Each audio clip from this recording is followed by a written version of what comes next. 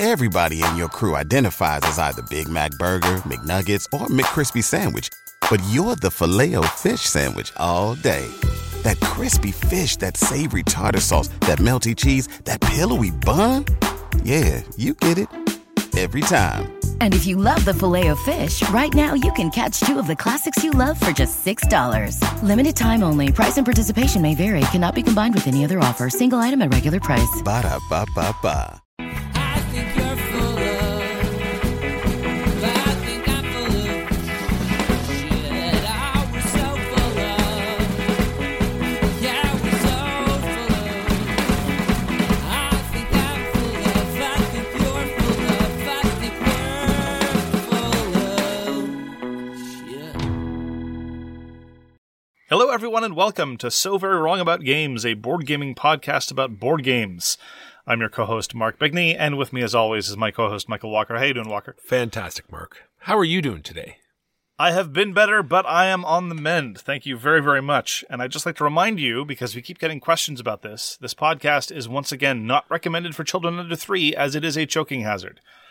Please send all of your lawsuits to Air Canada. So we're going to talk about board games this week. We're going to talk about the Eurus, the as yet unnamed retrospective intro segment, the game we reviewed last year. We're going to talk about the games we played this week.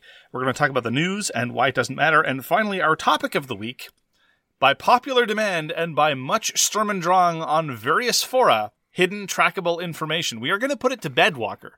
This area of great controversy. I've decided it's going to be really easy, Mark, because they should know what we're about to say. So that's No. That's trackable. If and they've then we been just paying and then we attention- just won't record. We'll pretend we record it, but we won't just do it. We'll save so much time. If they'd been paying attention to what we've been saying over the course of the past few years, they would have remembered, and so we won't have to say it again. Absolutely. It's true. So, Walker, what did we review last year? Cosmic Frog. Oh, so good. So good. As in, if Mark didn't have a copy, I would immediately buy one. You are godlike galactic frogs springing through the stardust, gorging yourselves on planet shards, bringing it back to your little hovel and regurgitating it in. It's a fantastic game. It's so strange because my enthusiasm for Cosmic Frog is such that I get a little bit nervous when introducing new players to it, because everything that Jim Felly at Devious Weasel does is so idiosyncratic. And Cosmic Frog is by far the favorite thing of his, and I'm worried that there might be some people that don't like it. But so far, Cosmic Frog appears to be one of those crossover things. The people who love to jump on people's faces and pound their silly frog maws into the dust really enjoy it. People who like little spatial puzzles and maximizing their score, like arranging little lands. Now, sometimes they get a little bit upset when their stuff gets stolen, but if everybody internalizes that mindset, I've been very, very pleased at the reception of lots of different types of gamers have had to Cosmic Frog. Because sometimes you and I really get enthusiastic about something, but it only really works when you're kind of, and I'm trying not to boast, but when you're as much of omni gamers as we are. Some people aren't like that, but Cosmic Frog's so good. It's definitely a mindset. Like you said, you have to like it all. It's action maximization, because you have to make sure you're bringing in the dirt. You got to see what other people are doing. You got to see if they're in space or they're close enough to drop kick you, or do you have time to sneak off the giant shard and get back to your home without getting booted in the gut. All sorts of things. Cards, art, theme, it's all there. 2 comments about that. One of them is there are art prints available of some of the artwork available on the Devious Weasel website. I've been meaning to order some, particularly of the Ravager, because it is impossible not to look at the Ravager and conclude that that is a frog living its best life. And number 2, I am told there will be an expansion. I'm very much looking forward to that. And that is the game we played exactly 1 year ago. Actually, I was looking at the list, Mark. It's like the head chasing the tail, and our tail is winning. We're quickly catching up for whatever reason. I don't know why. Well, it's because time is an illusion. Ever since COVID came, it's true. all just March 2020 now. So the games we played this week, and some of these we actually played together. Mark, it came, it's here, it was on the table this very day. Wonderland's War by Druid City Games, designed by Tim Elsner, Ben Elsner, and Ian Moss. So what you're doing in Wonderland's War is it is a bag builder. You're doing what they call a tea time or tea table phase, where you're 4 actions of going around the table and drafting these cards that are going to put chips in your bag. They're going to give you player powers. They're going to get you quests. They're going to let you seed the 5 battle areas with your supporters. And then once those 4 phases are over, you're putting your leaders out on the board and you're going to the battle phase. And then in each of those 5 areas, the people that are involved are pulling chips out, and whatever their value is, they go up the battle track, and you're either dropping out or busting out, and whoever has the most gets to put out castles, gets points, and that's pretty well Wonderland's War without going heavily into it. The push your luck element is, I think, supremely well done in Wonderland's War, because unlike most other area majority contests, the followers that you're putting out on various contested areas will not contribute to your strength. And this was actually a subject of mild confusion to one of our players. Dewey quite recently, look, while I've got 4 followers there, I start at 4 strength. No. They contribute 0 strength. The way that it works is every time you pull one of the bad results from your bag, you lose a follower. And if that was your last follower, you're done, you're gone. Doesn't matter how well you were doing or how poorly you were doing, you have busted and you're completely out. And that, I think, was supremely well done. I thoroughly enjoyed that aspect. It really gave a lot of texture to whether you want to stay in, what it is that you want out of the conflict, because as you know, one of the great innovations of the past, say, 15, 20 years of conflict games is sometimes not even that you need to win. Sometimes a loss or a strong third showing, even in the case of Wonderland's War, can be just what you need. And I really, really appreciated that element. I thought it was very, very well done. And it was the glue that kept the battle system and the bag building system together. Yeah, like you said, and there's different ways. You might not even care who wins. You have a quest that says you have to end up on a forge symbol, or you have to have so many cubes out, or you have to end up on a specific space. Or you just want the forge symbol. Exactly. All of these things are very cool, and I don't want to hype it up too much, because what I wanted was a Quacks of Quedlinburg, but with more game, and I think this delivered exactly what I wanted. I'm wondering if there is enough decision space for the time it takes to play the game. That's my concern as well. All right? The chips don't evolve over the game. It's the same chips from the beginning, although you're getting more level 2 chips. There are level 1s and 2s, so you are eventually getting level 2s, but not a big deal there. So it's pretty well the same decisions being made over and over again. The battles are still exciting because you're getting better chips, more stuff, so that's there, but it took a lot of time. Don't underestimate the effect of the increasing quantity and variety of Wonderlandians that enter the game. So players get more special powers as the course of the game progresses. Part of this is based on your own map. Part of this is also based on just a rotating series of special powers that do get introduced. So there is that. But I agree with you that that it is a very, very, very long playing game. It's one of those games where every individual action is very small, but you have to consider what you're doing, and just the sheer volume of small procedural elements accumulates, and suddenly you're in a 2 to 3 hour game, where really I think the quality of decision making I think is better suited for 90 to 120 minutes. I'm not even sure how much experience will bring that time down, because again, it's just a lot of stuff happening. And I wonder if the game would be preferable with 3 or 4 players. We played with a full complement of 5, and so I don't think the game would lose much with 3 or 4 players. You'd still have a lot of instances where everyone's at each other's throats in these different areas, and you wouldn't I don't think, have too many uncontested fights. And the game also encourages people to get into fights, because winning an uncontested fight is much less lucrative than winning a contested fight, which I thought was a clever little flourish. But I agree with you. The length is an issue given the quality of decision-making involved. True, but I'm glad we did it 5 players, and we sort of got that out of the way, so I don't have it in the back of my mind. Wanted to try that again. Well, we are all here to gratify your secret impulses and just to satisfy whatever curiosity you have. So I'm glad we were able to fulfill that. But it is super fun. I not regret anything about it. I'm definitely going to keep it and play it some more. So there's some talk about the setup and teardown of this game. And when I heard that, it takes so long and to do both, and I went, they probably it's their first time. They have to decide which cards they're going to play and take out the chips. I said, I'm sure I could do it very quickly. No, you cannot. We talked about before where these gamer trays actually hinder the setup. This is the worst one I've ever played. This one deliberately gets in the way of you setting up the game. Well, not deliberately, but yes, it is. It's deliberate, but it does so very effectively. That's for sure. Whatever it intends to do. It's so good. It seems like it's deliberate.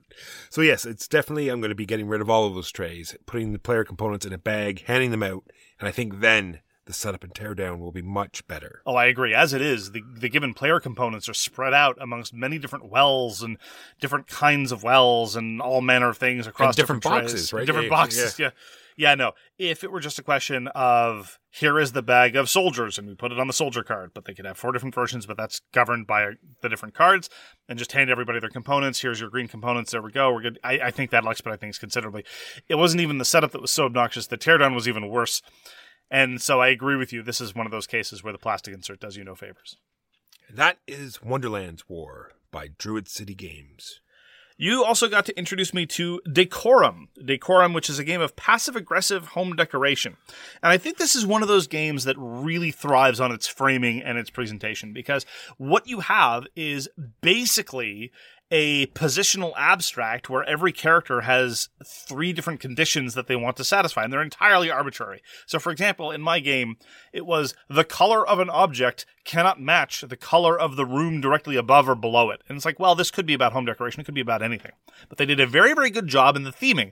I would contrast this actually for That Time You Killed Me, which is an abstract game that tries to theme it around murder and time travel, but there are enough points where it doesn't satisfy that I felt that the deception wasn't perfectly successful.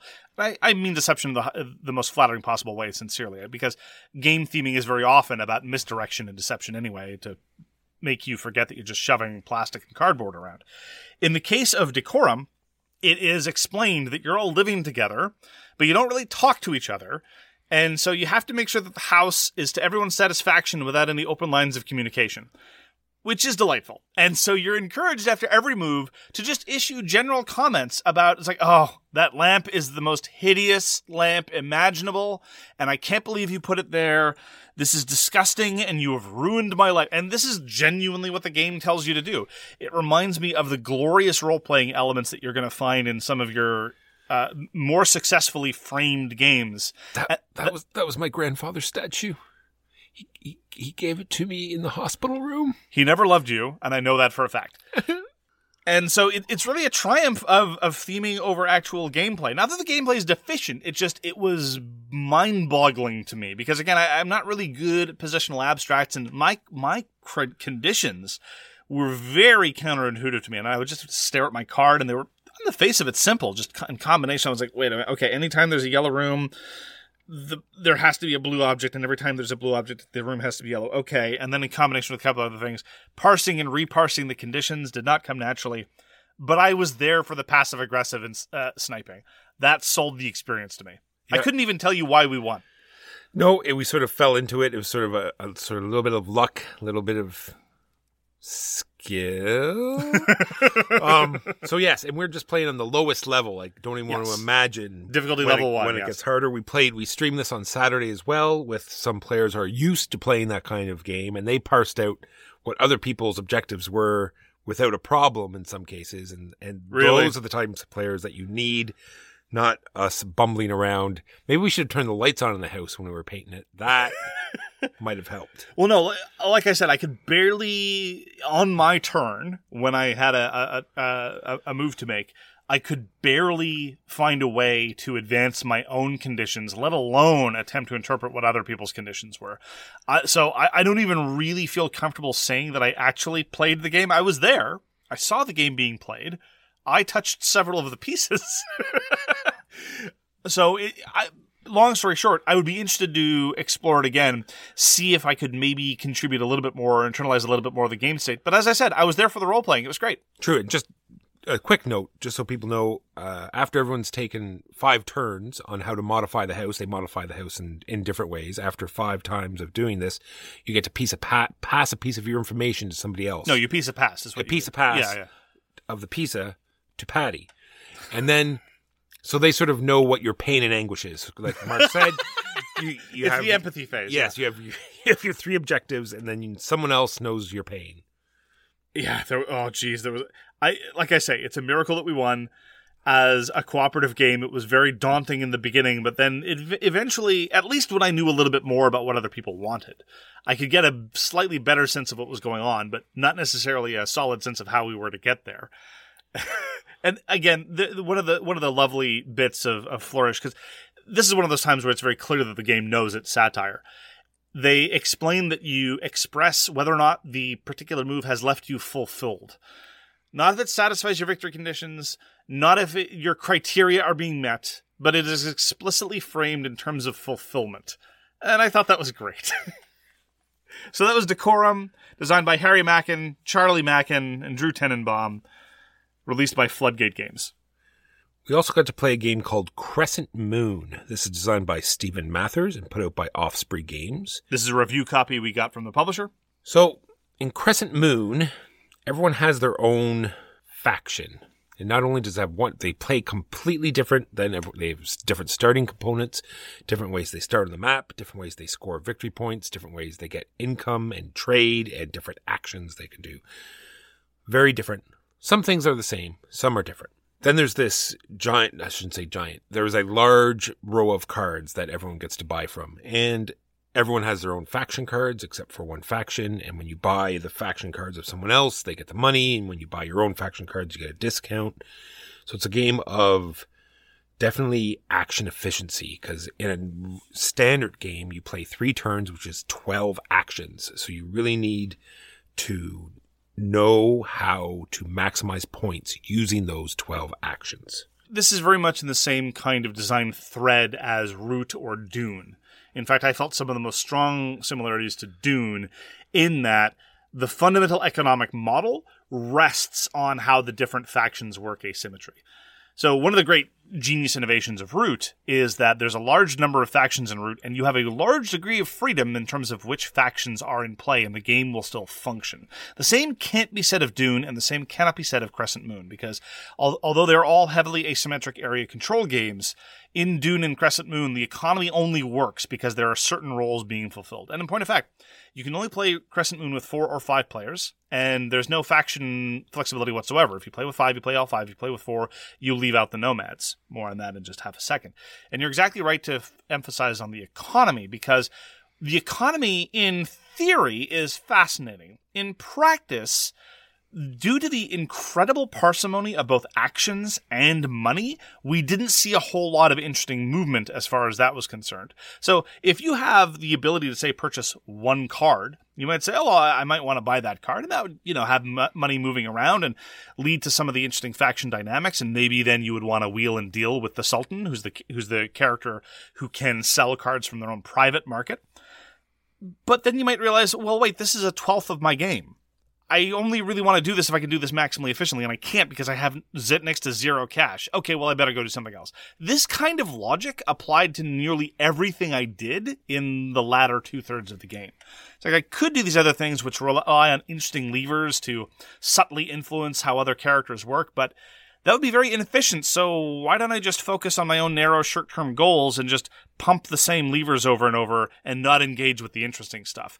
That left me very disappointed. Yeah, it made a lot of the actions useless, like you said. Not necessarily useless, but grossly inefficient. Agreed. And it does have the one thing I guess Root and Dune both have, is you need to keep everyone in check. You can't just, let someone fly off in the west and just concentrate on your own thing. You either take it easy on the person you're attacking right now so they can deal with the person in the west, or trade with them openly so they have the funds and everything available to them to slow down the person that is running away with the game. The most interesting aspects were precisely where the asymmetry of Crescent Moon led to specific moments of interaction that could lead to some cool bits of negotiations. So, for example, I said I was going to return back to the nomads. Most factions in the game rely on mercenaries, and the nomads can sell you mercenaries, or you can bribe their existing mercenaries with their consent and convert their units to yours. So you have the more traditional military forces who just raise their own armies and go and march across the board killing people. But the nomads really are the route to military power for the other 2 factions. And indeed, the other 2 traditional military factions can still deal with the nomads. And that part was really cool and consistently cool, especially since, again, leveraging military power without the nomads' help was very difficult for many people at the table. So there we didn't have a choice. We had to go through there. We could ignore the cards. We can ignore a lot of the other elements of weirdness because it was just too expensive or too inefficient. But we had to go through the nomads, and that part was great, especially since the victory condition of the nomads is just to buy victory points for the most part. So they're interested in getting every penny, sometimes cutting less advantageous deals because the market's been slow for the first little while, and so you can exert some advantage there. And which leads me to one of my other chief concerns about Crescent Moon. I would never want to play it with 4 players, because with 4 players the nomads go away and suddenly you're buying mercenaries from the bank at a set rate and you don't have that interesting other consequence to consider. Agreed. And like we talked about earlier, it's like such a closed system with money. If one part shuts down where you don't get that influx of money, then there's nothing there to go around. And I thought that was odd. And the fact that some people's main strategy just doesn't seem to be working for them. Like, you were supposed to be trading cards. That wasn't happening. I was supposed to be good at combat. That was not happening. Stuff like that. Yeah, as a consequence, there's this very interesting ecosystem of both an economy and of special powers in Crescent Moon. But we found ourselves performing mostly the same actions over and over again that did not use those cool interactions. Again, with the salient exception being with dealing with the nomads. And as a consequence, I was reasonably disappointed. I think you would have to either change how the economy works in terms of money or changing how the action economy works. I couldn't help but compare it in my head to how Dune works. Dune is not one of my favorite games, but Dune at least had the idea that, okay, if cards are going to be so important, we're going to have the phase at the top of the round where everyone buys cards. And so the economy will necessarily be implicated, and it doesn't cost you any extra action economy. And in Crescent Moon, when again, you've got 12 actions over the course of the entire game, and one of them is to buy cards, like, well, that might not be happening very often, especially if one bit of the economy, either action or money, isn't quite precisely calibrated, because we suspect on subsequent playings things might flow more smoothly, we might get more of those interesting bits of interaction, but quite frankly, if the fragility is such that on our playing it just didn't happen, or if it relies on the precise combination of factors happening, I would prefer, in this case, a little bit more rigid round structure like Dune. It's like, well, now we're buying cards.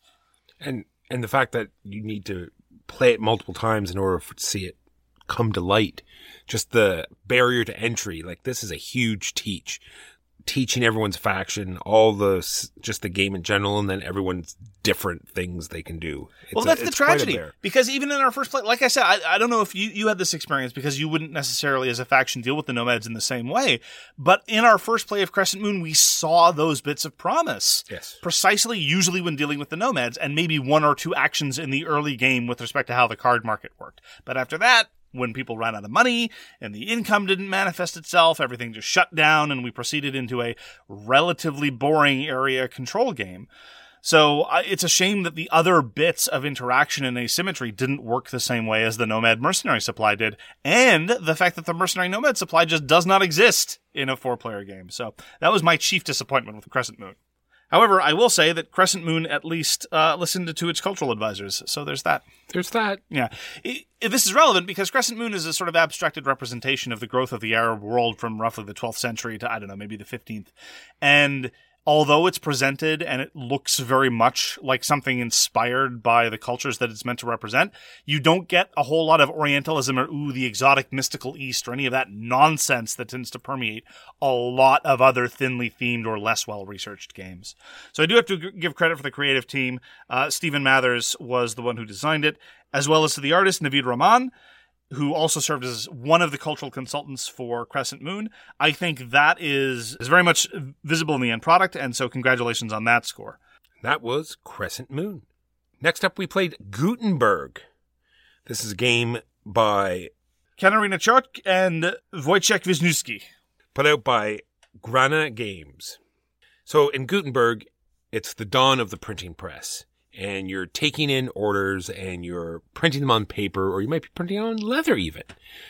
Doing your chisels, getting better at writing, all of these things. So you're taking the orders, you're trying to fulfill the orders. You have these fantastic components of these gears turning and these wooden letters, and all of this comes together in a very interesting action selection initiative system.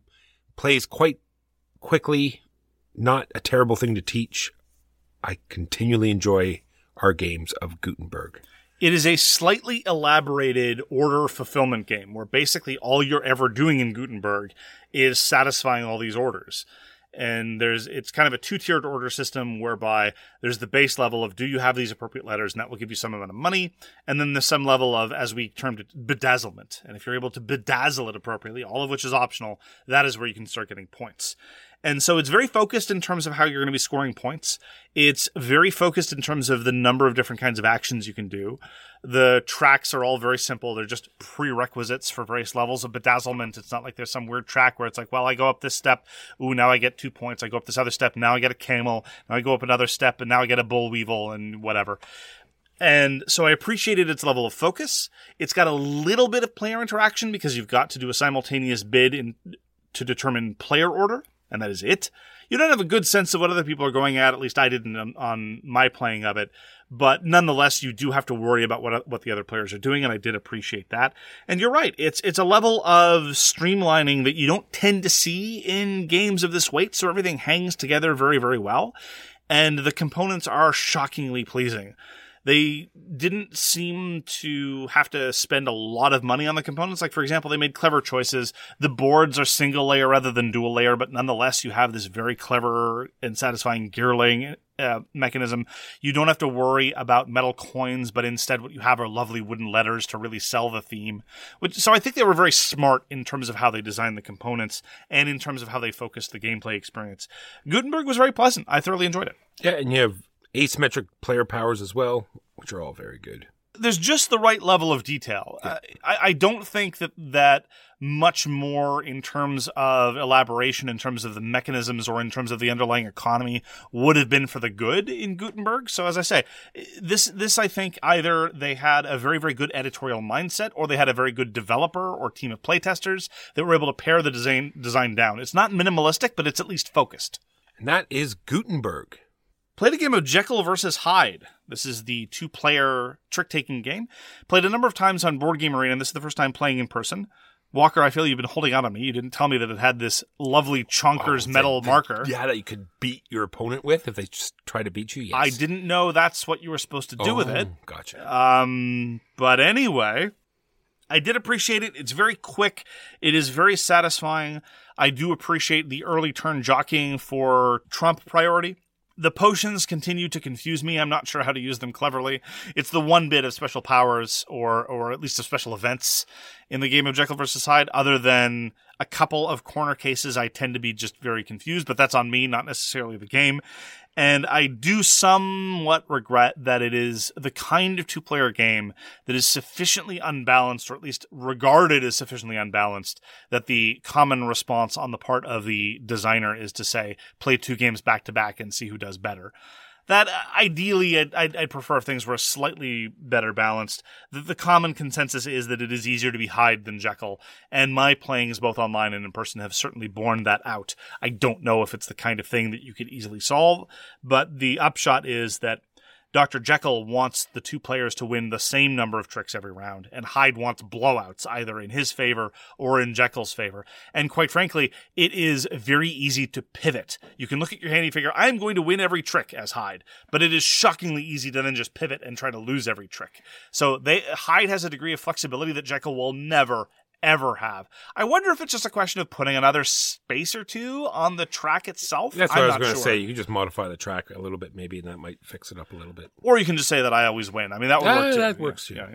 So I enjoyed Jekyll vs. Hyde. Trick-taking has definitely gone in a lot of different directions over the course of the past 5 years in the hobby market, away from the more obtuse, cumbersome bidding standards of under trumps and super trumps, and more towards small player count and or cooperative fare, kind of like Jekyll vs. Hyde or Fox in the Forest, either duet or normal version, games of that ilk, and I very much appreciate that. And so Jekyll vs. Hyde, very pleasant, very pleased to return to it and to play it in person. The Chonkers metal component is indeed very delightful. This is designed by G&L, put up by Mandu Games in 2021.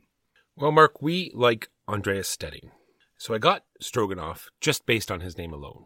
No pre-reading, nothing else. I shouldn't say I got it because this particular copy that we played was a review copy from Lion Rampant, but I do have a deluxe version coming, so I had no idea what to expect. The art and all the layout seemed to look as though it was going to be some sort of historical war game type setting. It is not.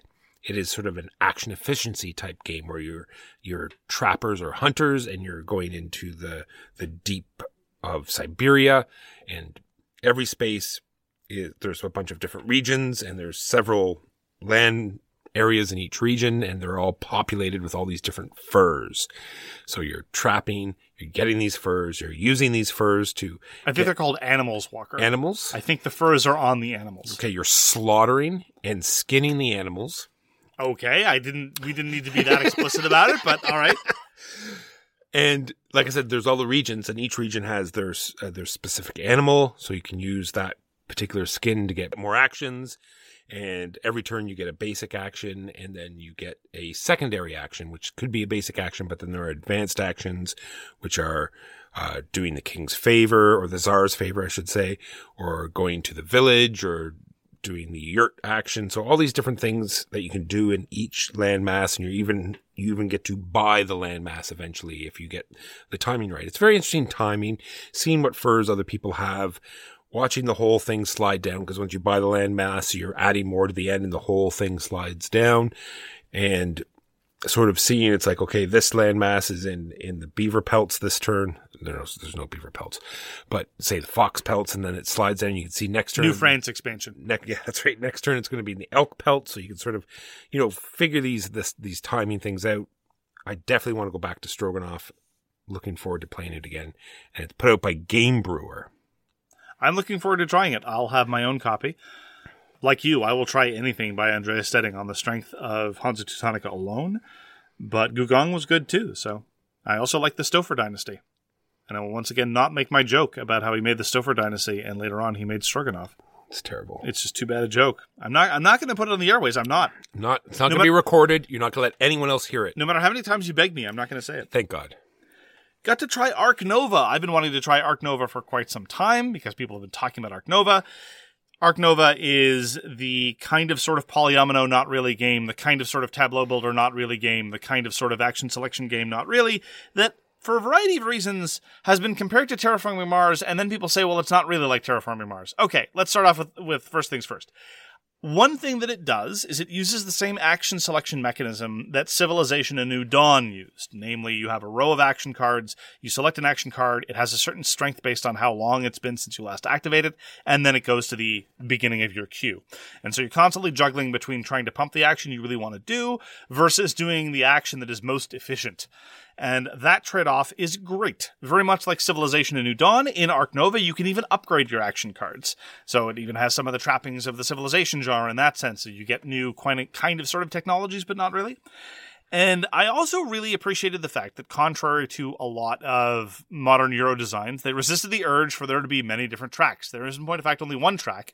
That is the Prestige track. For some reason, the icon is a mortar board.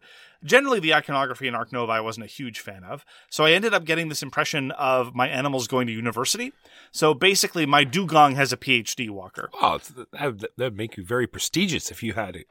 Well, it's a PhD in communications, but still. Yikes. So Dr. Dugong and I are very somewhat muddled on the iconography. Here is one way in which it is very much like Terraforming Mars, I think. Ark Nova is very reminiscent of Terraforming Mars in that you have a whole bunch of card prerequisites based on tags. And so you end up playing these cards just to generate tags. This is a great way to sap a lot of the personality of a card you're playing. It's like, well, I've got this red deer. I'm not playing the red deer because I want a red deer. I'm playing the red deer because it's got the right region tag, which will then give me a discount on the next card. That is one problem. And in point of fact, you're encouraged when playing out your cards to overlap all the information so that all that is left is the tag of your animal. I mean, come on. That just seems like a missed opportunity. And again, Dr. Dugong does not like to be covered up. Dr. Dugong likes to shine for all the world to see.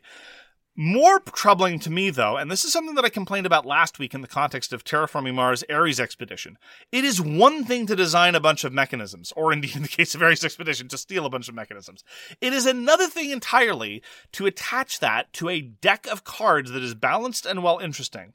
Whenever I look at the work of Tom Lehman, whenever I look at the work of Eric Royce, it is immediately evident how much care has been made in terms of curating the deck such that they all have their place, they're all interesting, and they all work together to create a balanced, good game experience. Here's my upshot with Ark Nova. All the levers I'm pulling, I really enjoyed. I really appreciated. The trade-off of having to build the enclosures to hold the animals, and money is very, very tight. The two different kinds of points and the way they interact with each other. I even liked the track. I even liked the prestige track, Walker. Although, again, I wish iconographically they could have been a little bit more transparent about when it mattered and when it didn't. There was persistent confusion about when the track mattered and when it didn't, because it coexists with the card market and is only sometimes relevant. The part that I really felt disappointed, though, is all the cards, which is a shame because that's what the actual game is. I want the mechanisms of Ark Nova to be grafted on a different fundamental game engine for two reasons. First of all, maybe something with some player interaction. That'd probably be nice. But number two, the cards are all over the place, and there's not enough throughput over the course of a given game to actually get you anywhere reasonably to guarantee a good game state. Let me be more specific. And again, I'll compare it to Race for the Galaxy. Is that fair? Nope. But it's what I'm going to do anyway. In Race for the Galaxy, almost all the cards you will see in any given go through the deck are playable. You just have to pay for them. And indeed, if you don't have the cards you need, you can relatively trivially engage in actions that will let you see a large whack of cards at once from which you'll only be able to keep one. In both Terraforming Mars and Ares Expedition and in Ark Nova, this is not the case. You will see a small number of cards at any given time, and many of them are completely unplayable at various game stages, even near the end of the game. Oh, have you played 4 predatory birds from Australia this game? No? Oh, you're not playing this card at all. And so imagine if it's the case, as it was in this game, where some people who had played the game before and some people who hadn't are looking at their hands and saying, I can't play this, I could never play this, I could maybe play this if I really worked hard. I guess I'm keeping this one card. This is a thing to do, I suppose. This is the game we're playing. Whee! I'm not saying that all the cards should be trivially playable, but again, in a game like Race for the Galaxy, you can make trade-offs to work towards playing a card, rather than saying, well, this card is unplayable unless I magically pull from the deck the necessary cards I need to be able to play so that I could later play this card, and that's even setting aside the actions and the money necessary to play it. And that just made me so frustrated. The person who won our game of Ark Nova, and they won in a landslide, was because they kept pulling cards they could play trivially. Oh, here's a lizard that I can put in my lizard enclosure for free. Great. Again and again and again, and everyone else is pulling like pandas. Yeah, you ticket to ride that right up. Yeah, 100%. So one person is drowning in a sea of pandas, because pandas won't trot out for anybody. Pandas think they're cute. Pandas want the show. Pandas want the special treatment. But the special treatment got to be found in the deck first, them uppity pandas. Meanwhile, somebody else is drawing lizard after lizard that wants nothing more than maybe a little corner of sun, and they're perfectly happy to come out for anybody. And, of course, there's a whole bunch of other clever, but mechanisms that reward who's already winning. It's like, oh, you were able to go and get that achievement early on? Congratulations! Have your income shoot up by a whole bunch. And that income will then let you progress along the track, which then gets you more goodies. And again, mechanistically, all of this was great. I loved all the levers. I loved everything that was going on. But the way that it interacted with the fundamental meat of the game, namely this huge deck of cards that were all over the map, no pun intended, completely sapped any appreciation I had out of the game. Just wait for the expansion, where they add even more cards. Yeah, no kidding. You just weren't milling enough, Mark. The game doesn't let you mill very effectively. You need to deck mill. But that's the problem. If you're the best mechanism in the world. I know. Well, look, setting all that aside, this is not unique to Eurogames. This is not unique to Tableau Builders. Card-driven war games have been doing this for years. It's the case that you've got this system, and the system may be clever and good, and then you just make the deck ruin the experience. I honestly found Ark Nova very frustrating because I wanted this applied to a better game. I don't know if I'd be inclined to play again. I mean, it's just such a massive random influx of weird noise. I just don't get it. How they could get so close to making something very good and compelling and just not put in the effort or not understand how incredibly constricting that is. Ark Nova. So that was my experience with Ark Nova. I really liked a lot of it. Just that last 5% just completely, 5% in terms of, details. And it's like, and then you draw from this deck, and the deck might hate you, the deck might love you, but in any case, it will be a frustrating experience. You need to just be able to turn on a dime, Mark. You need to be able to, web and flow with the cards you're getting. I'm just priming you for what you're okay. But let me just be perfectly explicit. It's not even the influence of luck that I'm primarily concerned about here in terms of Ark Nova. It's just that you're going to be getting this relatively small volume of cards, many of whom might be completely unplayable, many of whom might be very situationally playable based on other cards you're going to pull, and some of whom will only synergize with other cards which you may or may not see. There's just too large a universe, too high requirements for a lot of these cards, and quite frankly, the pandas are just giant rats. I mean, come on. There, I said it. I said it on air. I said it. The pandas need to get over themselves. That's Arc Nova. Well, I'm hoping to give it a try. Actually, this week, someone in town has a copy, so I'm hoping that I'll get a chance to play my first actual real game as opposed to Tabletop Simulator this week. I might even be willing to play it again because, again, I love all the mechanisms. They're so good. Stupid deck, man. Lastly, for me, Dr. Dugon doesn't approve. another Game Brewer game, also a review copy from Line Rampant. It's called Hippocrates. I think, Mark, this is where the Hippocratic Oath might have come from. It's a long shot, but I think it's true. Yep. So in Hippocrates, what you're doing is you're it is a little bit like Clinic. You are bringing in these patients, you are hiring doctors, and the doctors sometimes come with medical kits. They'll give you the different color of medicine that each sort of patient needs to get better. Like this one needs a purple green, this one needs 2 blue, and then the doctors are hexagons, so they will be able to distribute medications from their certain sides. They'll tell you which medications. I guess it's their what they're good at. I'm imagining a modern version of this where the doctors are these robots with just a syringe sticking out of every vertex. Actually, I think that would have been a better theme than this had. But anyway, yes, it didn't make much sense. So, and then the way they interacted was pretty interesting, like physically, it was a hex that had a little, puzzle piece on it. So the patient fit nicely onto it. And if you covered all of the sides of that doctor, they would retire and you'd get points for them. And you wanted to have the most retired because you had to pay for your doctors at the end of the turn.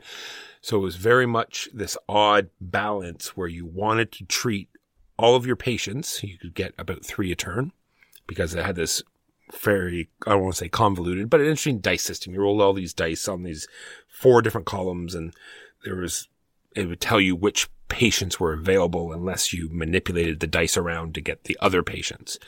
And you wanted to get all of the patients in because all of the new patients are the ones that gave you money immediately when they got admitted. So you wanted to make sure you were nice and clear. So you'd get 3 new patients because the money's very tight in this game because you need to hire the doctors and then either buy the medicine or buy the med kit that comes with them. These patients sound pretty stupid if they're paying up front. It's true. And then just like Clinic, they get worse over time. If you don't treat them that turn, they'll go down to the next level and then eventually die and hurt you for victory points. But you could also create this puzzle where if this patient needed purple, blue, this doctor only gave out purple. So they sort of connected this way. And then you're making this sort of spider web of doctors and patients. So that way it was kind of interesting. I definitely want to give it another try. Some of the rules were a little shady in some parts, but Hippocrates from Game Brewer, it's kind of neat. Even like the little medicine bottles you're giving out are these little plastic and they're all in different shapes. And it was kind of neat. I will refrain from commenting on the Hippocratic Oath and how people don't know what it says and how doctors today do not, in point of fact, swear the Hippocratic Oath. And that is a good thing because the actual Hippocratic Oath is nonsense. Finally, for me, on the topic of games that are like Clinic, we played Clinic Deluxe. And I have to say, a change of mindset and a change of framing definitely made the theming work a little bit better. This is really on me. The game is a satire from beginning to end. Everything in Clinic is a satire. Just for example, as a detail, you talked about how, patients get sicker over the course of things. In Clinic, patients only get sicker when they've been admitted to hospital. If you don't admit them to hospital, they don't get sicker. It's little details like that initially you look at it and say, well, this is kind of thematically incoherent. No, it's not. It's satire. It's making fun of modern medical practice. How you're basically running a parking lot with an appended surgical wing rather than the other way around. So that definitely made me appreciate the experience an awful lot more. What this really highlighted, though, we played with 4 players, and we had played with higher player counts before, but this, I think, was the most pointed the issue ever got. At the end of the day, you're entirely at the mercy of what patients are available. That's the only way to make money. Everything else loses you money. I cannot speak to one of the 50 modules where there might be some other way. I don't know if you can open concession stands and start selling chocolate bars from vending machines or what have you. And maybe that would be a chief source of income. I think that the better satire actually would have been if in clinic you could reliably make more money from the parking than from actually treating patients. That I think would have been nice. But anyway, setting all that aside. The problem is that the influx of patients can quickly become much too slow. And so you end up in the situation where the entire table is literally doing nothing because they have no patients to treat. Yeah, I just looked at, you're encouraged to make this giant hospital with multiple wings, multiple treatment centers, and you're going to get 10 patients a turn for 4 players. So you don't get to use this giant hospital you built, yet it's still costing you money to build this giant hospital. So I'm wondering, in the end, is it worth creating this giant hospital or just creating a single wing and just go all in on patient manipulation? Well, in this game in particular, and I felt that I've commented on various things like this in the past when playing Clinic, most of my decisions were done about halfway through the game. I was then just hoping to get the right patients out of the bag, and then hoping that turn order didn't randomly screw me out of the patients that I wanted to get, and then failing that, if I still couldn't get good patients, I would just take whatever patients I could, sock them away in the waiting room, wait for them to get sicker, and hope I could treat them later. In terms of hiring, I was mostly done by about halfway through the game. In terms of building the hospital, I was almost entirely done by about halfway through the game. And then it was just, maintenance. Why would you expand? Why would you bother building more rooms when you can't treat any more patients and your income is effectively set at a hard cap? And the difference between doing very, very well on a turn and doing very, very poorly on a turn is entirely based on the random combinatorics of who decided to seek the patients when. So that part I felt very, very unsatisfying. And we looked through some of the modules, and as I recall, there weren't really many modules that in the early parts of the module selection system that would address this concern, which I thought was very striking. No, there's all sorts of modules that added different or more cubes to the bag. Right. But the actual action of seeding the board with more patients, I have yet to find anything. But that being said, maybe these other modules are what are supposed to keep you occupied with these wasted actions. It's like, okay, I'll do this other thing that won't necessarily give you more patients, but it'll make those patients that you do treat worth more money. Like getting your gardens better. Good point. Doing the air conditioning, all of those other things. Maybe it'll make. I want to make money off my parking lots.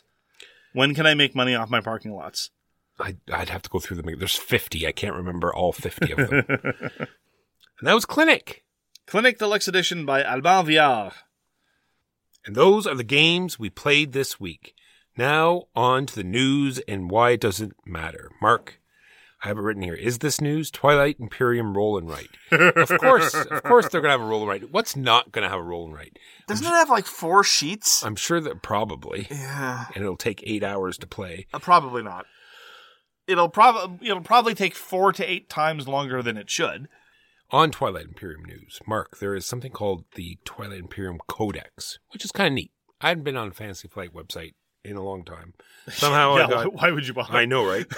I got a link for whatever reason, and it is a sort of a monthly magazine that they're putting out for Twilight Imperium that has all the updates and changes and sort of erratas. And in this month's edition, they have a whole new race that you can play. Oh. Well, I thought it was like that kind of support for a game. I really enjoy. Good for them. I just wanted to comment on the short-lived Kickstarter campaign for Anunnaki Dawn of the Gods. This was by Cranio Creations. I was intrigued because this was another game by Simone Luciani, one of our favorite game designers. And I do really, really like a lot of his work, and I even really like Barrage, largely because Barrage, although released by Cranio Creations, I have the retail version. I didn't have to go through all the Kickstarter drama that it did in terms of its fulfillment. Long story short, Cranio Creations has a bit of a checkered past with respect to their Kickstarter campaigns. They've all been fulfilled. I don't mean to suggest they've ran away with people's money, but there have been rampant complaints about the nature and timeliness and quality of customer service. and the nature of the components they eventually got, and various people feeling that the promise that they had overpromised and underdelivered. Anyway, So this time they've decided to put their best foot forward and run this one without a hitch, right? That's what you're about to say? well, that was certainly their intention before they canceled the campaign. So a lot of the hallmarks were there, saying that they only needed a certain amount of money when clearly they needed vastly more money than that. I'm not going to blame them too much for that. They didn't invent that game; they were just playing it. The cost of the game though was really high. We're talking like 160 euros for the version with the expansion. Part of that is just because things are getting more expensive, entirely not their fault. Another part of that is because they were charging everyone VAT. And so this was an opportunity for people outside Europe to basically pay European taxes and then pay domestic taxes on top of that. This is an increasingly common tactic, and as someone who does not live in Europe, I'm not terribly pleased with it. I'm very sympathetic to the fact that customers in Europe have, generally speaking, got the short end of the stick for many, many a year from many, many publishers. The correct recourse, though, is to not start gouging everyone else. Now, there are some ways around this. For example, Awakened Realms, during their Lords of Ragnarok campaign, they said, look, we're going to charge everybody VAT, but for the shipping costs for everyone outside the VAT regions, we will subsidize it by the cost of whatever you're paying the VAT. So at the end of the day, you didn't end up paying it, and they were able to cover the VAT for the people who needed to cover the VAT and not cover the VAT for people who didn't. So good on them for that. They didn't do this. The Cranio Creations did not do this for Anunnaki Dawn of the Gods. But I can tell you really why the campaign was canceled, Walker. Because the Norse faction did not have tier on it. Hashtag no tier, no sale. Make this a thing. Hashtag no tier, no sale. 0 to 10 unplayable. Absolutely. If you're not going to have tier, why bother including the Norse gods at all? I am sick and tired of Thor getting all the credit, of getting all the love and thunder, pun very much intended. He does not deserve that much attention. He is not very interesting. He's just loud. And I can tell you, based on what everyone has told me, Mark, just because you're loud doesn't mean you're more interesting. Tier deserves more credit. Hashtag no tier, no sale. Lastly from me, we all love Firefly. From Gale Force 9. Do we have to? Yes, you do. Everyone has to love Firefly. Firefly, the deck building game. Natch. Soon to your local store shelving. And that is the news and why it doesn't matter. Now on to Hidden Track. Why am I keep using that? I'm going back to that voice too often. It's because you have a sense of drama. Now for hidden trackable information. Oh, now it's less dramatic. Now for hidden trackable information. Based on how people react to hidden trackable information on occasion, the sense of drama is certainly appropriate, because some people react as though it's some monster crawling out of a lagoon to eat their True. face. There is a lot of drama. There's definitely a lot of drama surrounding hidden trackable information. So I think right away we could just put our cards right on the table. And We're not going to keep them secret? no, tell me what they are and then hide them. Okay. I think it's safe to say that you and I, Walker, neither of us have any particular objection to hidden trackable information. No, and I think there's some examples here where I think a lot of people are playing games with hidden trackable information that they didn't even realize or even consider. Uh-oh, are we going to have to get into No, definitional? not at all. I just think when you go over it, like at the very beginning of the rule book, it gives you like the number of components in a game. Oh, I right? see. And a lot of things, it just doesn't matter. You just play it. It's like, okay, there's 30 of this resource, no big deal. But it does matter, right? When it's given true. out, and some people just don't even consider it for a second. It's like, no, but that is hidden trackable information. No, it's true. And one of the reasons why this topic came up was because we addressed it briefly in the context of our review of El Grande, and a number of people, both on our Patreon Discord and on the Guild, took up this idea of hidden trackable information. What, people on the internet had something to say? I know, no kidding, right? And specifically, there was the comment that the Yukata implementation of El Grande does not have hidden trackable information. And precisely what they say, there are two ways in which the Yukata implementation of El Grande differs from the published version. Number one, the number of Castillos the number of Caballeros in the Castillo are not hidden because they didn't know how to implement it properly, because they figured people could just take notes and or check the logs. And number two, there's no veto because they just couldn't figure out how to implement it properly. So this was purely a technical change, not any sort of change because we think this makes the game better, which would be a somewhat unreasonable thing to do in a digital implementation anyway. But that doesn't stop a lot of people who hate hidden trackable information from saying, therefore, the Yukata version must be superior because it doesn't have hidden trackable information. Well, same thing can be said for the new Catan on Board Game Arena. You can just go down the log and track all the resources people have gathered and Yes. figure it out. But But, you know, Well, that's the thing, right? Because fundamentally, at the end of the day, any form of hidden trackable information is the information is theoretically available to you. How much and what kind of effort are you willing to devote in order to get that information? And I think that for many people, well, we can tack a lot of other things onto that you're willing to go to, that you're willing to waste other people's time. yes, That you are willing to make uncomfortable situations and reduce the fun of other players at that table. More on that later. no, absolutely. And one of the things that I find really frustrating about talking to some people about hidden trackable information, people can prefer whatever they want to prefer. If you don't want to play a game with hidden trackable information, or if you say, I'll only play that game, but if we play things open, that's fine. And I can then say, nah, then I don't want to play that. We'll both play something else that doesn't have that information.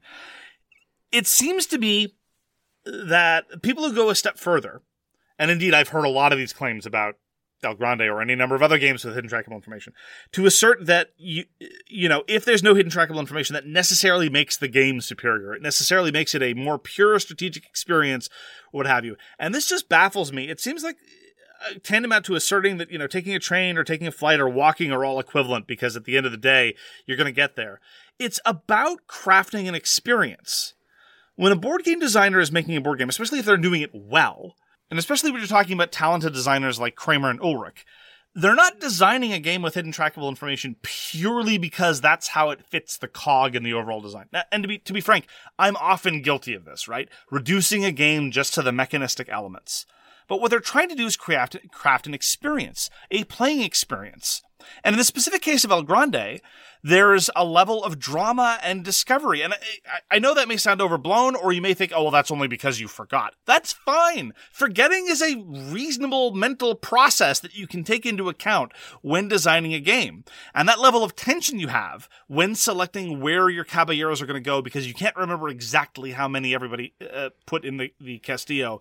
And then that discovery when you remove the tower and you see how many are there, and you either realize that you gambled correctly or you gambled incorrectly. Those are moments that were put in the game not by accident, and not to accommodate stupid people, and not just so that the game would proceed more smoothly. I think this is the deliberate part of the experience when crafting the design, and to just smooth that away because you don't like it, I think is a bit narrow-minded. Yeah, and the fact that it fixes so many problems, like these exact information strategy games. Well, last turn, everyone's going to pile on the leader, or Yes. or if it's a cooperative game, then you're going to have this quarterbacking because, well, we know all the information. So if you don't do this, you're an idiot because it's obviously the most optimal move.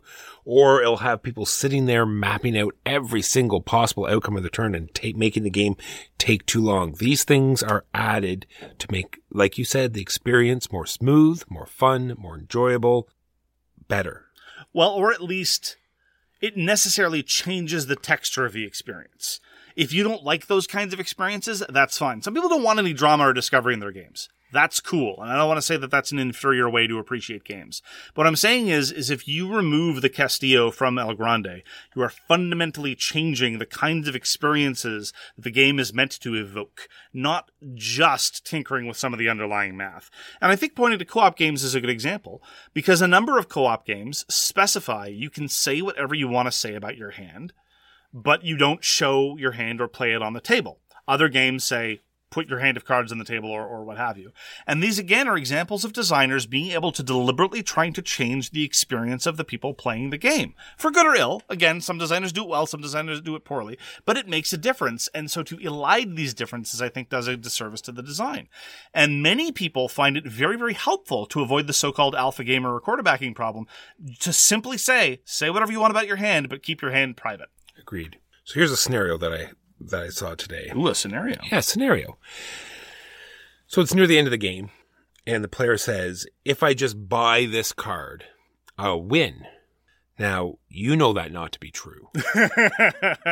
Right? But I've parsed the game state incorrectly. Okay. By virtue of hidden trackable information or by virtue of something else? By virtue of, that's one of the other things I have here. It's like when they make the game state so, opaque or complicated, or diffuse, yeah, that exactly. you can't completely engage with the whole thing, but you've gauged it out. You understand that that I cannot win even if I buy this card, but Yes. I say like something, oh, look, I just need to buy this card and I'll win the game. And I pause for a moment and then buy the card, and you say nothing. Like, what do you do? You think that you've broken some sort of unwritten rule? No, I wouldn't go that strong. I'd say I've neither broken an unwritten rule nor have I acted in accordance with expected behavior. I think it's somewhere in the great murky middle of optional behaviors. And what if buying this card ended the game? That was like either the last action or whatever, and then you announce, it like really doesn't change the game state. You say, no, you did. I said, well, then I wouldn't have done that. You know, can I just go back and do something else? Like how? Right, but okay, so look, this is going a little bit. I don't mind the digression at all because it's an interesting case study or scenario, if you will. Scenario. But there's a world of difference, I think, pragmatically, between someone musing aloud and not correcting them versus answering a question. See, even in a competitive game with strangers or with close friends, doesn't matter. If somebody said, if I buy this card, will I win the game? I think I will, won't I? And then looking around the table. And then if everybody nods and then the player buys the card and says, well, actually, no, it turns out you're going to lose instead. That strikes me as a bit ooky because you were volunteering information there. Well, there was no nod. Say they just stood there and said nothing. Right, but that's the different thing. But if somebody, on the other hand, confidently declares the result of their own personal evaluation, if I buy this card, I win, and I think the obligation to contradict them is much weaker than the obligation not to volunteer a confirmation of their false information. But I think there we're getting into very, very, very narrow hair splitting. But of course, as a moral philosopher, that's precisely the kind of thing I like to do.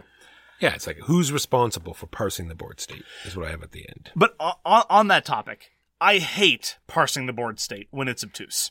And indeed, open trackable information is sometimes worse than hidden trackable information. Here's why. Here's the specific circumstance that I'm thinking of. If it is hidden trackable information, then either I remember what's going on or I don't. So there's no attempt to try to reconstruct the board state. If it's open trackable information and it's kind of obtuse, well, then I might feel the obligation in a highly competitive game, especially one with targeted aggression, before every action or between significant actions, to laboriously tally everyone's board state. And that is some of my least favorite experience. Those are some of my least favorite experiences in gaming. Pausing and saying, it's like, okay, well, how many points of missions have you claimed already? 9. Okay, well, I'll add that to the 3 points you have on the board score. And if the game ended right now, how many points do you get from territory? This is why I really think that circumstances like that make hidden trackable information a lot better. Because there the game is forcing you to engage in heuristics. True. Well, this all goes to what I'm talking about is like knowing your audience, right? So we picture a chess tournament, right? No laughing, no trash talk. Both players have their heads down. They have a unspoken contract that they've agreed to this type of atmosphere. Yeah, that is the expected social environment at a chess tournament. Yes. Where at a game group or at an open gaming night, you're there to have fun. Yes. You're there for flow. Well, let's not assume that the people at the chess tournament aren't having fun. True. Well, I didn't say they weren't. I'm just saying at the gaming. Okay, fair enough. You've come there to have fun, to enjoy a game, to enjoy some social interaction. And that's the agreement that everyone should be under when they went there. So if you're there and you're writing down information, you're recalculating the board state every turn, that is not what the other people have signed up for. I don't know. I agree with you. I'm there with you. It's just I've seen enough comments from people about hidden trackable information that lead me to believe that maybe that isn't the shared expectation of everybody. Like when I say these people saying, well, hidden trackable information makes the game less calculable and therefore less good. I'm like, but more calculable doesn't necessarily mean more good. Again, because there are different kinds of experiences you can design for different kinds of contexts. And I mean, there have been games that differ from each other only by virtue, or at least practically only by virtue of whether or not they have hidden trackable information. Like the trade from Vinci or Winky, depending on how you want to pronounce the Latin, to Small World, one of the key changes was that scoring was hidden. That was pretty much it. And in point of fact, a very common variant when people were playing Vinci, even very serious Vinci players, a very common variant was to make the scoring hidden for precisely the reason you identified very early on, because otherwise it was bash the leader from the start to the end. And to be frank, this is a bit of an abstruse point, but I hope you're going to follow with me. One of the common criticisms I see of hidden trackable information is something along the lines of games shouldn't reward good memory. which seems like a strangely essentialist claim to me, because games, first of all, aren't just a skills test. Again, they're about creating certain kinds of experiences. And secondly, games can reward any number of different skills. How good of a liar you are, how steady your hand is, whether or not your eyes dart to the side at the wrong time. Any number of games can influence that. How good your memory is, how good your sleight of hand is, how good your organizational skills is, how good your heuristics are, bluffing, like, you name it. And so the notion that memorization should necessarily be off the table seems a bit strange. But anyway, even if that's true, even if memorization is not a skill that a game should reward, when it's a completely open scoring bash the leader fest like Vinci often redounded to, instead what you're then rewarding is just a different type of calculation where it's like, well, if everyone's going to be bashing the leader, I need to be in second place, but close enough on the penultimate turn and make my surge at just the right moment so I'm in the lead only at the end of the game and never before. And what does this rest on? Weird manipulation of turn order, strange pulling back at odd moments, an equally arbitrary set of constraints, and in my estimation, a less satisfying group of constraints. And breaks almost every game down to like sort of like a discussion, right? Because you're Right. pointing out, you know what I mean? It's like sort of like this give and take. Well, I'll attack this. You know what I mean? Yeah. You know, like a debate. Yes, a debate which frequently boils down to whining. And so between rewarding memorization and rewarding whining, I'll pick memorization every day of the damn week. Have you ever played Tigris and Euphrates with open scoring? No, that would be pointless. That's silly. It's super painful. So there's actually so painful. I have a list of games here, but Tigris and Euphrates is one, and there's two. There's not only the scoring, but there's also, like I said, the number of tiles. Yes.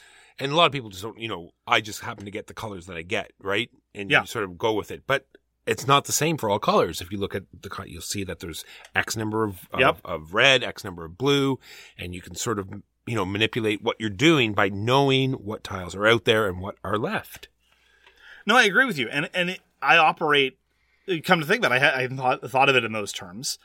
But the people who want to play Tigris and Euphrates with open scores don't tend with the same ferocity to insist that we maintain an open and public accounting of all the tiles that have left the game so that you can have a more precise understanding of the distribution left in the bag. But really, they should, and it's strange that they don't.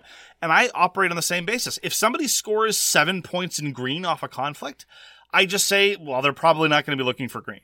It's a very simple heuristic. I love playing by heuristics because it makes me be lazy and it lets me enjoy the game. That's how I like to enjoy the games. Again, no shade if you want to be more calculational, but again, recognize that in some cases you're changing the design intent from the designer. Similarly, if there's a huge conflict in blue and 12 tiles leave in a conflict in blue and then a whole bunch get removed from the board, I have it in the back of my head that blue's probably going to be underrepresented in the bag from now on because a whole bunch just left the system. And you're right, it works on the same principles. I'm saying, and these people that say that it's not good, do they not play any card games whatsoever? The traditional deck of cards is strictly based on hidden trackable information. Well, it's not as trackable though, because the defense would be, so say you're playing bridge or euchre or whatever. The only information you need to track by default is just what you got dealt in your hand. But there's so many of this number of 7, so many of this number of this suit. Oh, you mean as tricks get claimed? Yeah. Oh, I Or see. even in the deck from the beginning of the game, you can look at your hand and say, well, if I have this many hearts, then there's only this many hearts left out there. And if it's, 4 people out there, then, the average would be that this, those have this amount of spread. Like the whole traditional deck of card is based on trackable hidden information. I don't know. I just have to say straight up, and this is entirely a prejudice on my part, the people who insist on no hidden trackable information ever, I kind of perceive as viewing themselves above traditional card games anyway. And I know that's entirely unfair, and I apologize to anybody who's listening here screaming at their podcast player that we're completely wrong to be defending hidden trackable information. I don't mean to assume that you're a joyless bunch. And yet here we are. I have a bunch of games, but let's go over the ones that Let's. we talked about today. Wonderland's War even says in the rule book to keep your tea time cards to the side so you will know what chips are in your bag. Oh. I didn't see anyone do that today. Why would you? The whole fun is reaching into the bag and seeing what you've pulled out. Well, Wonderland's War was an example, actually, when I was thinking of the most degenerate setup when there's targeted aggression, the one that I hate the most, that I was just talking about. There is a score track, and sometimes in Wonderland's War, you're encouraged to, or you're forced to hand someone negative points. And normally what you would do in such a context, the default assumption is you give it to whoever's winning, but the score track is a poor proxy of that sometimes because there's all the quests you're about to satisfy, there's the amount of points you're going to lose at the end of the game, there's whatever points you might be sitting on by virtue of a strong bargaining position, and blah, blah, blah, blah, blah, blah, blah, blah, blah, blah. And so, fortunately, we didn't redound to that. But in lots of conflict games where you have to target aggression, you end the whining phase. Like, well, I'm going to target you because you're in the lead. It's like, well, I only seem to be in the lead. Let's everyone tally up all our scores because the score track only tells part of the information. Exactly. I hate that dynamic so much. Crescent Moon, hidden victory points. Yes. Decorum, completely hidden objectives, right? And it is trackable. No, it is trackable. Like It is, like we yes. talked about. If you are watching what people are doing and you can somehow surmise, you could sort of say that's trackable. But there, at least, it's arguably a deduction game. And so there, I think even the people who hate hidden trackable information would probably give it a pass, given that it's the entirety of the game is just to suss out what other people want. And then the same as in Clinic. You have the bags of doctors and you have the bags of patients. And you know at the beginning of the game how many all the different colors are in those bags. And technically you can sort of figure out, well, I have a good chance of getting some red patients this day. Like, who's going to do that, right? Ugh. Oh, man. Again, just hearing you explain all the ways in which you could seek to issue these calculations, it's given me a frisson of dread just imagining playing the game that way. Just exactly how I would not want to approach those particular gaming experiences. And if you needed to track this stuff, Mark, imagine like first time or new players to the game, or first time you're learning a game, not only fighting the rules or trying to learn the rules, but having say, hey, and you need to remember all of this other stuff on top of that. You know, well, where's my little checklist for that? No. Remember that in your head as you go along. Yeah, well, there are weird social disagreements about whether or not keeping notes is against the spirit of various rules. Okay, let's play the memory game, and I'll have a little pad to try. Okay, well, I picked I'm with you. I think serpent here, and my intuition is this is much weaker though at this point because I'm not a positive, aggressive booster of hidden trackable information. I'm a booster of games that leverage hidden trackable information well. But there are some people who say, well, the rules don't say I can't take notes, and then they start writing down everything. It's like, ugh, whatever. The rules don't say I can't look at your discard pile. Yeah, I know. You do you. Now, to be fair, and I just want to be perfectly clear, there are lots of circumstances where I do, in point of fact, track specific information. Like, for example, a couple examples just off the top of my head. In Blood Rage, there are a couple of particularly nasty combat cards that are very vicious to the winner, and I do pay attention to where they show up and who's got them, and I then pay attention to when they leave the game. In Catan, when there's a particular resource you need, you remember who got that resource in that round. Yes. And also, we just talked about trick-taking games. You absolutely, I think everybody engages in some level of tracking. If you're sitting on the ace and the queen of a given suit, you pay attention when the king comes out, because you need to know where that goes. And, if you're very, very talented, you might even go deeper down into like Jack 10 and other things like that. But just at a minimum, or if you're sitting on the king, you pay attention to when the ace comes out. I mean, these are very straightforward things. This is also hidden trackable information, but I think that it's one that, again, as you pointed out, I think most people are just more comfortable with, but because they're traditional card games. And Keyflower, all sorts of hidden trackable information there. The meeples that you draft every turn. Yeah, who's got they the go green? In private stash. How many greens the person has, or how many of a particular color. And it's good because they can keep them from turn to turn, so you don't even know what they kept from the previous turn. So that even changes the mix even more. But again, that's another great example of where there's heuristics. I know who can produce greens, and so I pay some attention to who has greens. And if somebody has a building that produces lots of them, or if somebody lands a boat that's almost exclusively yellow, I just have in the back of my head, it's like, okay, they've got a lot of yellow. All right. And the last game I have is the best game that has trackable information. Cockroach poker. There is 8 of every creature. Yes. Someone says they're handing you a frog, you just look around the table and you realize. But that's not hidden, though. They are a liar. But that's not hidden. That is perfectly transparent from what's on the table. Well, it's hidden because maybe not every player knows there's exactly 8 of every card. That right? doesn't make it hidden. That just means that some people are ignorant. That's different. Yeah. That's a different kind of hiding. But it's the same sort of, it's the component list. There's X and, the only it's part... usually, it's not part of the game knowing that there's 8 of every card. Oh, that's the kind of thing I mentioned in the rules explanation. I think at that point, you have to tell people how many there are of a given thing. And the only part where, because that's one of the great elements of asymmetry in cockroach poker. You can leverage information that other people don't have and can never have because you know what's in your hand. If there are 5 cockroaches on the table and you've got 3 in your hand, you can catch people in the lie every time. But other people don't necessarily know that. So it's not even hidden trackable. True. It's just hidden, but you have information that other people don't. And that's a way that the trick-taking games sort of mix it up a little bit. They'll deal out shuffle up the cards and take 5 off the bottom. Right. And then deal them out. So there's 5 cards out of the game.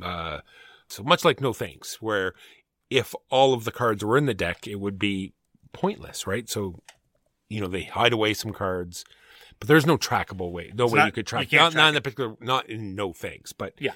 But in the other games. Well, again, I would argue you can start making inferences. But that's the level of analysis that I tend to like. I've commented before, I don't like it in Eurogames when very early on in the game you start making these very, very granular evaluations. Like, okay, well, that spot can give me $5. $5 is basically a 1.5. This base can give me 2 tunics. A tunic is basically worth 3/4 of a point, so that's equal, blah, blah, blah. Like, last turn, fine. When you're just evaluating, last couple of actions, you're just evaluating endgame scoring. But there are some Euro games where that kicks in really soon, and I really don't want to be involved in calculations all like I that. can say to that is be ready. Like, when you take your second to last turn, start making your calculations now. True. So when it comes down to your turn, then you're ready to go. You're not, like, reassessing the entire board state. Well, that's just it. And that's what a lot of it comes down to, right? You and I will prioritize the social dynamics of the experience of the game over a calculational advantage. We will make that trade almost every time. There are very few instances where we're like, all right, guys, sorry. In order to maximize my position, I'm going to have to ask you to sacrifice some of your enjoyment of this experience. Almost never.